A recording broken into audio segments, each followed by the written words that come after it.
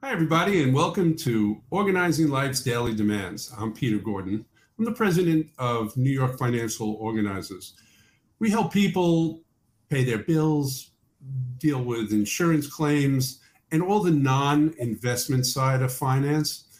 And the point of this podcast is to introduce people to um, services besides ours that help people organize life's daily demands. And today I have a wonderful guest, Debbie Drelich. Hi, Debbie. How are you? So good to see you. How are you? I'm well. And Debbie is a aging life care manager.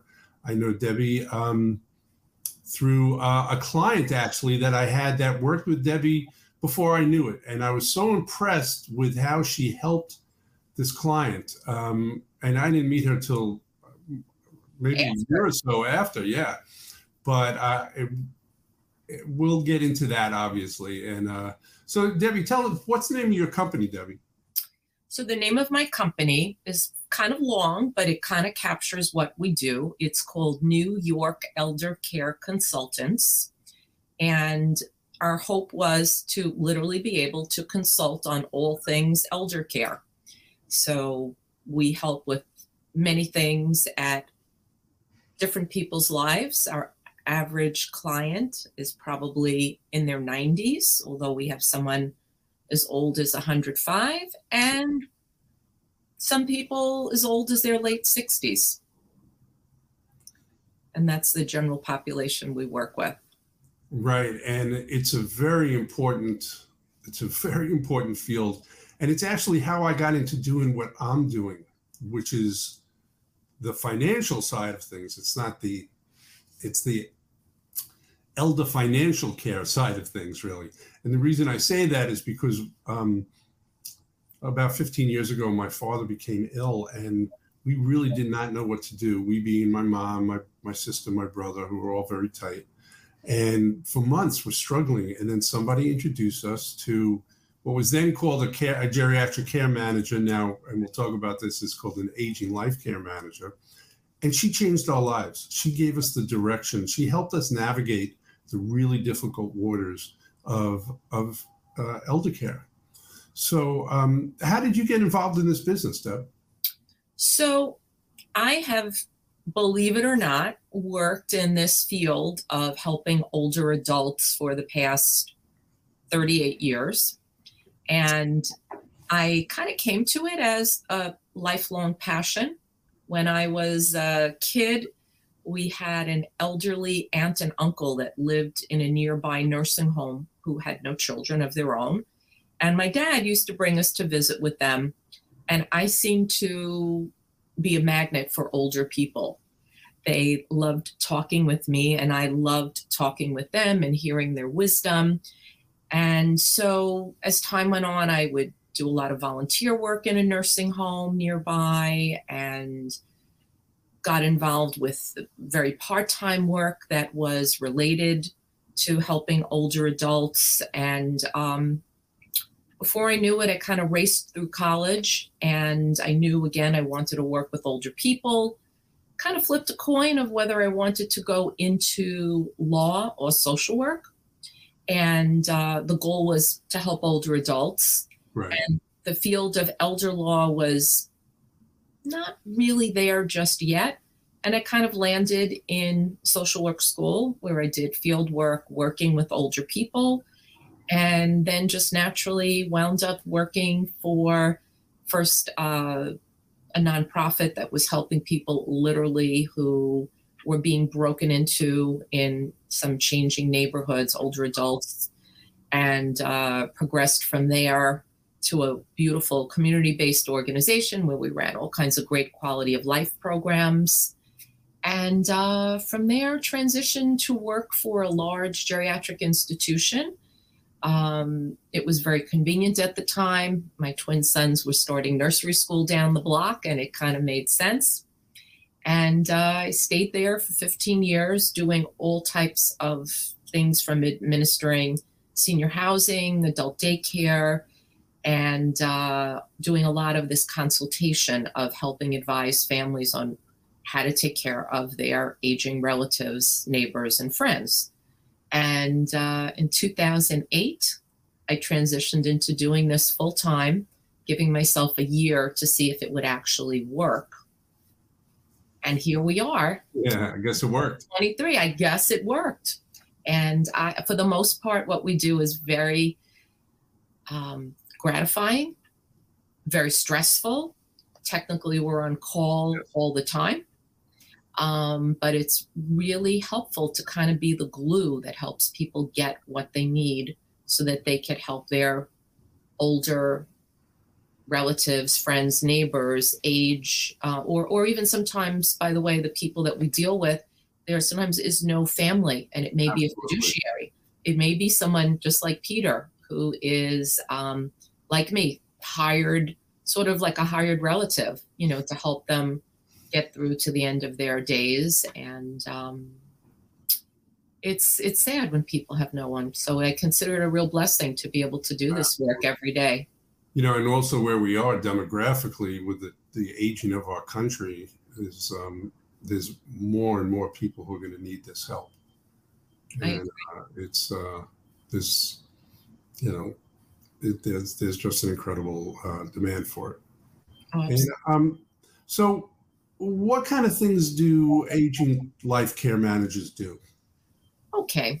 So I kind of see us, and the work that I do, I guess that I love the most, is when we're sort of part of a team.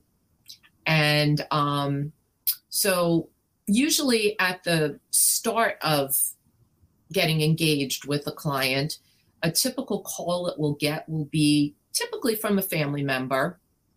Hey, my mom lives in Manhattan. I live in Chicago, LA, Idaho, Oregon, anywhere, New Jersey. And I hadn't seen mom in a while, and I was just in for Christmas, New Year's, Passover, Easter, and I was shocked to see the difference. And I started looking around, and I see that mom hasn't really been paying her bills in a timely manner. She really hasn't been eating well. I noticed some weight loss, and I don't know what to do. That's a typical phone call. Yeah. What do I do? So we generally come in and do an assessment. And when we do these assessments, we're looking for multiple things. We're looking for what does the person need, both physically to help them get through the day. Like, do they need someone to help them prepare lunch and maybe safely take a shower? Or do they need someone to help them get in and out of bed? And we could come up with this really brilliant plan. And sometimes I am so pleased with myself and my staff that we come up with these great plans. But there's a very important component, which no matter what great a plan we come up with, will not work without, and that's, can this person pay for the care? Yeah. And unfortunately, the cost of elder care is super expensive. And many people, even who have planned for their later years in life, have not managed to save a nest egg enough to be able to pay for care. So what we then have to do is say, well, we recommend X, Y, and Z, but tell me your finances. And sometimes kids, as you probably see all the time, are completely clueless. And I'm talking about intelligent people. It's not that the kids or whomever, sometimes even the older adults themselves, have no clue of what they have. I had a conversation I'm thinking about even with the family member of my own, who honestly and truly had inherited stock from a family member like 40 years before, had no idea what the value was. And this woman said to me, I have something, maybe I have like $50,000. Well, what they had was about a quarter, actually more, about $500,000 worth of assets. And we were able to then connect with their financial advisor. And we brought a trusted elder law attorney into the fold.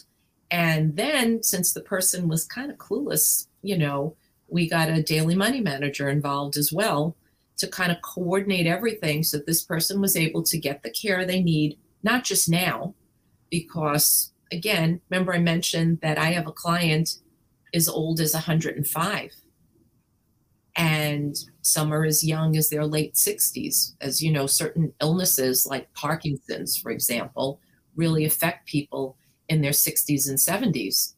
But it doesn't mean that they're going to only need services for 2 or 3 years. In many cases, like my 105-year-old lady, I met her when she was 93. Yeah.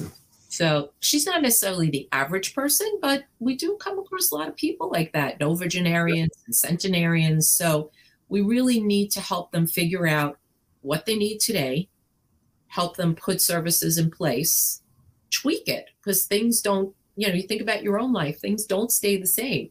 We frequently need to, as I tell families, reconvene when there's a new speed bump. Typical call might be, hey, Debbie, remember when we met last spring? Mom took a fall, broke her hip, and, you may remember she lives on the second floor of a walk-up on the Upper East Side. Ooh, how's that going to work? So it's a constant dynamic process, even if we don't remain involved on a daily basis. I love what you said about, working in teams, because I'm part of that team, and the team is constantly changing. Every client is different because some clients have financial advisors, some clients have attorneys, others don't. And I like to say I'm a spoke in the wheel. Yes. And there are all these different spokes that support the wheel, which is the client. And so I am a big proponent of working with aging life care managers. And what we say is care managers do the pills, daily money managers do the bills.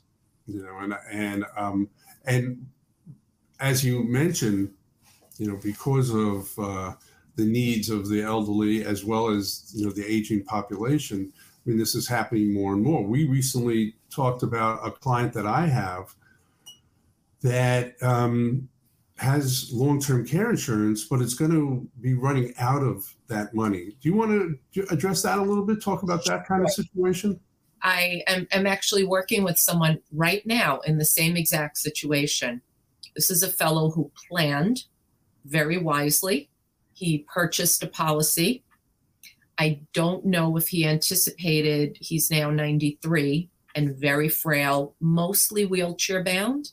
So he bought a policy, which cost a lot of money at the time for him. It was probably like $5,000 a year that he paid for many years, probably about 25 years. And it was a 3-year benefit.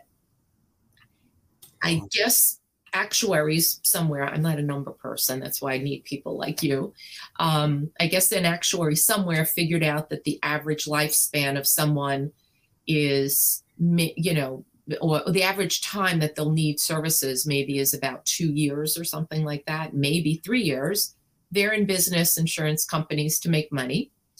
And this fellow is now about 6 months away from the end of his 3-year policy. And in addition to that, the policy, which was a decent policy, pays $200 a day.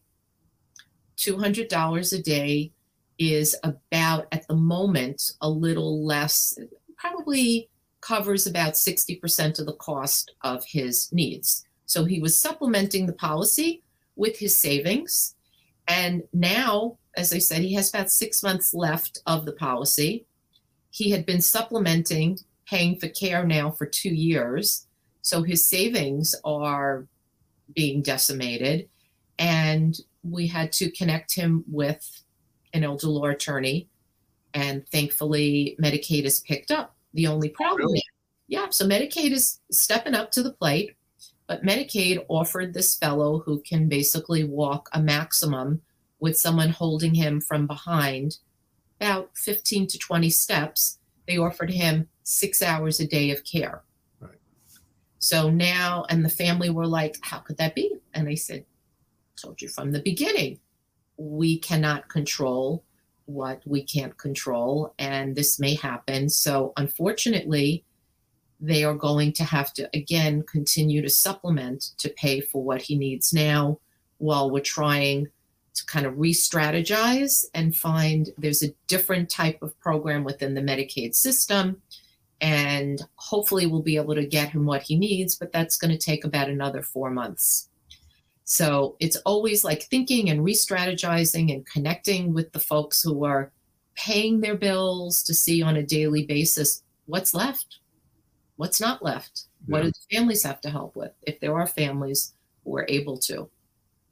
Yeah, I know with the situation with my client, she's going to run out of money and she doesn't have any additional savings. And we're going to have to try to find her a place to live that she can afford and get care. It's tricky. It's very tricky. And there are shortages of that. Traditionally, the next step when one really can't get the care they need at home is either assisted living or nursing homes. And there are not an abundance of affordable assisted living options, and there are not an abundance of nursing home beds. So it's a very tricky situation for so many people. And it's only going to get worse. It's not a very uplifting conversation. It's not. It's difficult. It's really difficult. But who do you think should hire an aging life care manager? I think anybody who is facing these challenges, whether it's by themselves or with their family members, whether they're local or far away, as I kind of once was told by a client not that long ago, actually, he said to me, you know, you're like my emotional support friend. And I said, an emotional support friend, kind of like a fun, sweet puppy? He was like, no, better than that. You know, he said, on one hand, you kind of, this fellow said to me, he said, you kind of keep me out of the insane asylum myself, because this is so stressful to deal with these issues that are facing my mother and to deal with my family members and the impact it has on me personally, professionally. And at the same time, he's like, I just don't know how I could get through this on my own. Yeah. So I think anyone that needs the support to get through this, or that has no idea. And sometimes I'll tell people, let go of logic when you're dealing with some of this. I promise you, I will not misguide you. I know some of this sounds completely ridiculous, some of the stuff that we're going to face because of what I refer to as the stupid broken system, which is our medical care system and care system for older adults in particular. But we're going to get through it together. Another client I once told, when he said, a very brilliant man, he was a college professor, the son at Columbia University, so really smart guy. And he was like, but Debbie, it makes no sense what you're telling me. And I said to him, you know what? Let go of logic. I promise you, I'm going to be right next to you. Let's make believe like there's this mountain here and a mountain here. And I'm going to hold your hand and we're going to jump over to the other side together. And we're going to get there. It's going to be scary, but we will get there. And I worked with that fellow and his mom for probably about 5 years until she passed away in her late 90s. And he was just, you know, forever very grateful to have that support and wisdom to get through the broken, stupid system. Yeah, and I could tell our listeners out there that Debbie is very true to her word. I mean, she is an incredible guide, incredible support.